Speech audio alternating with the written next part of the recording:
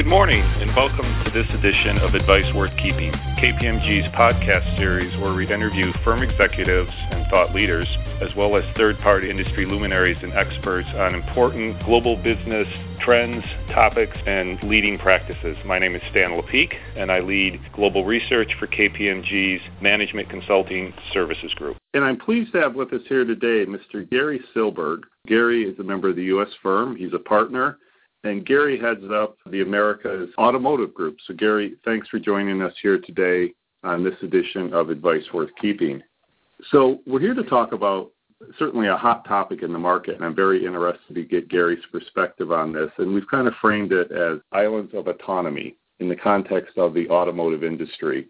And we'll be getting into the discussion around the very popular topic of driverless vehicles. And maybe given your role and your background, you could maybe frame for our listeners, where are we at with islands of autonomy in the automotive industry today, and what are some of the key things organizations are looking at? Stan, thanks for having me. We're really at an amazing point, and it's an inflection point. There's about to be a creation of a trillion, maybe even a multi-trillion-dollar market in the next 10, 15, 20 years that we have not seen probably, and I don't mean to be dealing in hyperbole. This is massive. And what's happening is it's around a revolutionary and disruptive technology of self-driving cars or driverless vehicles combined with mobility on demand or mobility services coming together. And the amount in investments that corporations and startup companies are making to capture this trillion or multi-trillion dollar market is breathtaking. The paper that I'm going to talk to you about in this idea of what we call islands of autonomy is how will this new revolutionary market roll out, where and why, and how should you think about that? We coined the phrase islands of autonomy in the metaphoric way of what that would mean. And let me spend a moment and explain what I'm talking about in terms of what this idea is. Think about, Stan, when you got your first smartphone, you don't go back to a flip phone. So the embrace of game-changing technologies, people don't go backwards, they only move forward. Self-driving cars or driverless vehicles are going to be absolutely the same thing. It's going to make your life amazing. It's going to save your life. It's going to help save potentially your family's lives in terms of auto accidents and efficiencies and not having to commute. So we believe it's going to be an incredible, incredible experience that consumers, once they get a taste of them, they won't change. They'll never go back. Unlike your cell phone, what did you need for your cell phone? You needed a carrier and needed some money, right? Well, that's not how self-driving cars or driverless vehicles is going to roll out, in our view. Why? Well, because different places around the world have different needs and different consumers have different requirements. So all of a sudden, not magically, the city of Chicago, where I live, is going to adopt it, perhaps. It may be other places, and it may start off in Tokyo, or it may start off in China. What we try to do in this research paper is to think about how and why these would roll out. And then what I'll talk to you later about is the economics and the implications of this and then the market opportunity. The question we pose or try to answer is, how do people actually travel, and what do you actually do in your vehicle? That's a tough question. When you ask people that, there's surveys, what do they think? How long do I spend commuting? I spend X amount of time a day. I go X amount of time to the grocery store. There's a lot of surveys that, quite frankly, and I'm not saying people lie, but we just don't know. We estimate. So we came up with a pretty cool and innovative, and some might say scary way of answering that question. We worked with an amazing startup company in Silicon Valley. And after I tell you the story, you should turn your phone off, or at least some of your apps. Okay. We teamed with them to get cell phone pings, okay? So your cell phone, your smartphone is pinging right now, your apps, all anonymized, but it's pinging saying, I'm here. And what we did, we started with Chicago. We took that as our first city. And we asked this startup company, could you give us cell phone pings in Chicago, say, from 6 a.m. to 9 a.m., because we figured that was a good commute time. And they said, sure. And we get this massive data set. And what we found was astonishing. We got 180,000 unique individuals. We were able to figure out longitude and latitude by minute, by second of where their cell phone was and pinged, and we superimposed it on a map of the city of Chicago. So much in detail that we were able to tell if you were taking the train in, if you were on the highway, if you were staying in the suburbs, how did you travel, where did you go, and it drew a picture of what we call the islands, metaphorically, of Chicago, and it was an eye-opener. What we found, part of which wasn't surprising, was the city of Chicago. A lot of people who live in the city stay in the city. And how long did they commute? What did they do within this commute? Many of which were less than 10 minutes. And then there was this massive group that actually lived in the suburbs and stayed in the suburbs. And lastly, there's people that commute in and out.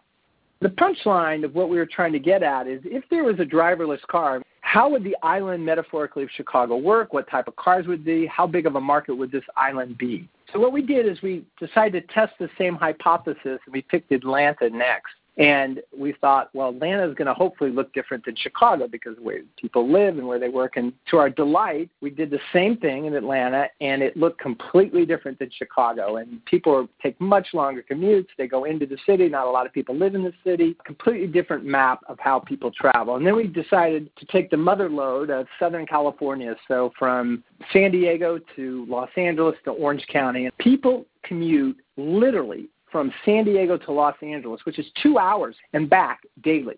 What we realized, if you're going to have autonomous vehicles, they're going to be different, and the needs are going to be different by these islands of autonomy.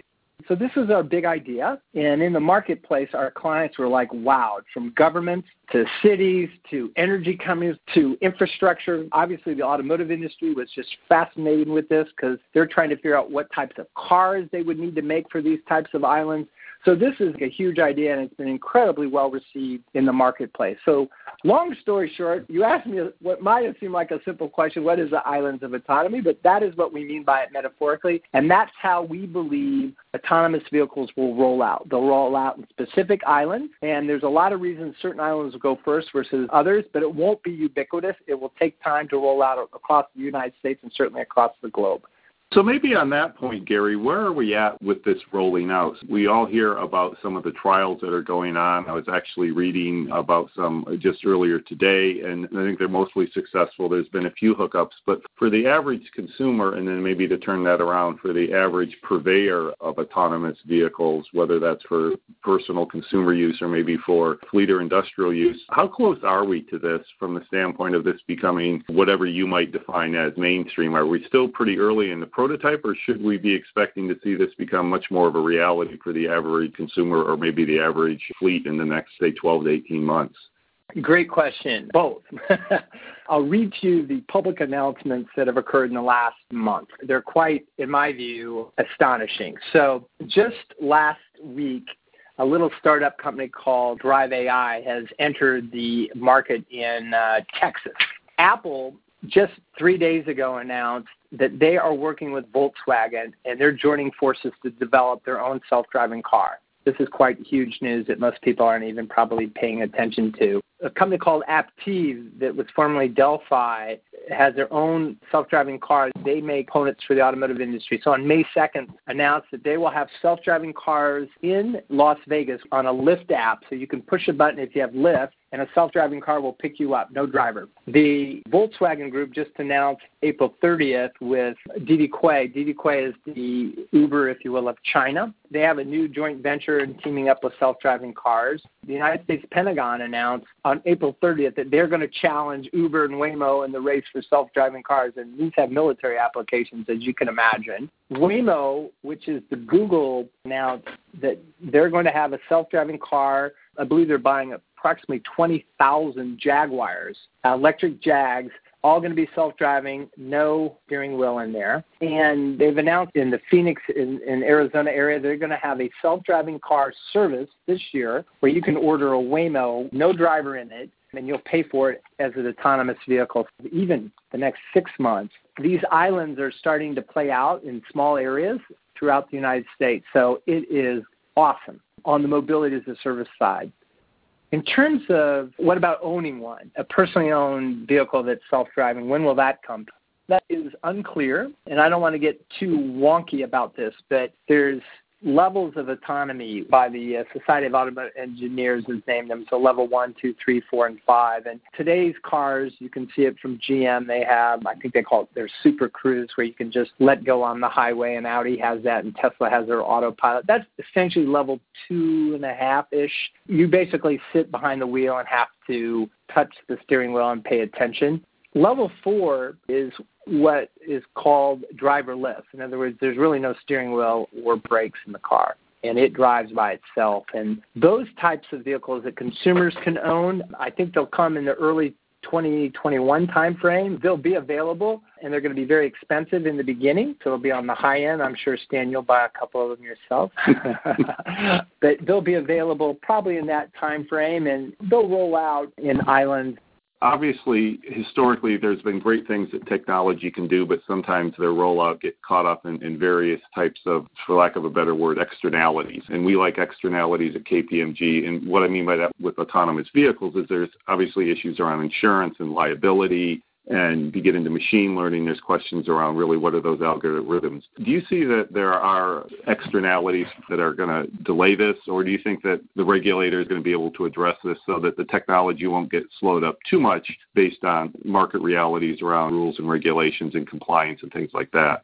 That's an interesting question. The technologies are changing so fast that, quite frankly, the regulators, A, cannot keep up, and B, if you were to make a regulation now, you'd be wrong because you don't even know what you're actually regulating in some parts of it. That's the issue from a regulatory perspective. It's so fast and the technologies are changing so quickly. It's a quagmire a little bit from people need to feel and know they're safe and hold people accountable if their vehicles aren't safe. That's the framework of how the regulatory environment needs to work. There's general consensus with the prior administration and the current administration that this is game-changing. America's corporations are leading the world in this. It's going to have profound and positive impact on people's lives and safety, and it'll help energy efficiency and the environment. I mean, there's a lot of powerful economic, social groups that want this to happen. This is not perfect, but by and large, it's life-saving and game-changing technology. So I've heard people tell me that the United States, and I've heard this from Europeans, is that we're going to squander our lead and it's going to be done in Asia because we'll be too worried about suing each other and our regulatory environment's too difficult. I tend to think that it'll move forward in a great way. One of the points you brought out, Stan, was with machine learning, and machine learning is part of this, but it's more around this area called deep learning, which is a subset of AI that is somewhat mystical in the sense that the car learns after you write the algorithms, and it learns, and the more miles it gets, the more simulation the car gets, the smarter it gets. And what's difficult right now, and this is a real issue, is, okay, you buy the car, it gets smarter after you bought it. So how much smarter? What did it learn? How did it learn it? Right. Not easy answers for people. Not easy answers for people to understand who wrote the algorithms, right? I'll give you a question, Stan. So if I said to you, describe the differences between a dog and a cat, if you had to actually do that, say that, you'd have to sit there and think about it a little bit, write it down, but somehow your brain would kind of pop and figure out how to do that. It might take you a little moment, you'd have to do that. Right. How does a computer know how to do it? He doesn't know what a cat and a dog is. How did you teach it? And how did you teach the more pictures and the more data that you gave it, all the different types of dogs, and how did it learn it? And how did it learn that dogs behave differently than cats and then drivers and bicyclists? And that is, I think, an area, if I was to focus in on, that the industry needs to become better at being more transparent, because when something does go wrong, and it inevitably will, people are going to know, well, why did the computer do what it did? And I think ultimately the industry is going to have to be able to answer that question. And it's not so easy to do with deep learning, quite frankly. I do share your optimism, and hopefully the U.S. market won't fall behind because we're occasionally too litigious. And I think it's always important to keep in mind that, yes, there have been some examples, and I'm sure there will be more of autonomous vehicles getting into car wrecks. But if you look at how many humans get into car wrecks on a daily basis, I think we're going to be a lot farther ahead with autonomous vehicles. But maybe to wrap up and bring it back to the perspective of organizations which will be delivering these cars to market, what are auto companies focusing on? Obviously, they should be focusing on having compelling self-driving vehicles come to market and address all the regulatory constraints. Are we going to see a different automotive market based on the success or lessened success of the current group of firms having in terms of addressing this market? Obviously, we have Tesla, who's certainly a leader in the autonomous vehicle space, at least for the time being. So are we going to see a radical shakeup of the market, or is it going to be a scenario where the traditional firms will be the same firms that will be the leaders in the autonomous market, or is it still too soon to tell? I can say this with great confidence. It will be profoundly different, and there will be big winners and big losers. If you recall what I was talking about earlier, I talked about companies you probably never heard of as Aptiv, and obviously you've heard of Apple, but not in the sense of self-driving cars, or a company called Waymo, which is part of Google, and the traditional automakers. They are fighting and investing billions and billions of dollars to take on this market. We've already seen these little upstarts called Uber and Lyft that didn't even exist. And now there's Via and Get and Didi Quay, all these names that never even existed in our vocabulary 3 or 4 years ago. People are already pushing the button. So we're already starting to see the winners and losers start to come in the future. So I think the market opportunity is massive. Players and the power players within the ecosystem are already changing. And over time, I think, especially if you're not owning the car, fleet providers become much more powerful. The types of vehicles people would want are going to be different. There'll be a shakeout for sure. And the opportunity is huge, but the risks are very large. And this may be a bit self-serving, but any of our clients listening, they better have a bespoke point of view and scenario analyses to justify where they're at, where they're going, and where they need to invest. And it needs to be at a board level. This is not for the faint-hearted. This is not to be looked at 5-10 years from now. This is now they need to be doing that, and they really need to be engaging in that with their board, with their management and their leadership, and with outside players of the ecosystem, because it is happening at an incredibly fast clock speed.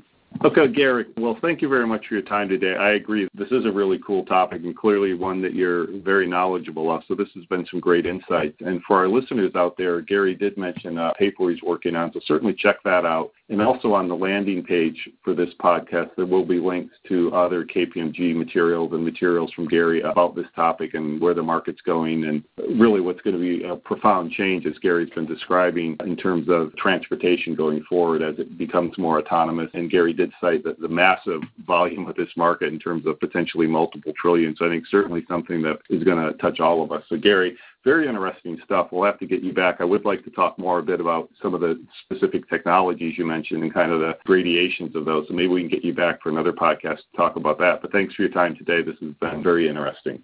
My pleasure, Stan. Thank you for having me. And you can find the links to the items we referenced in the show today below the podcast. If you're online, of course, the URL for that is kpmg.com/US/podcast. That's a wrap. Thanks for your participation.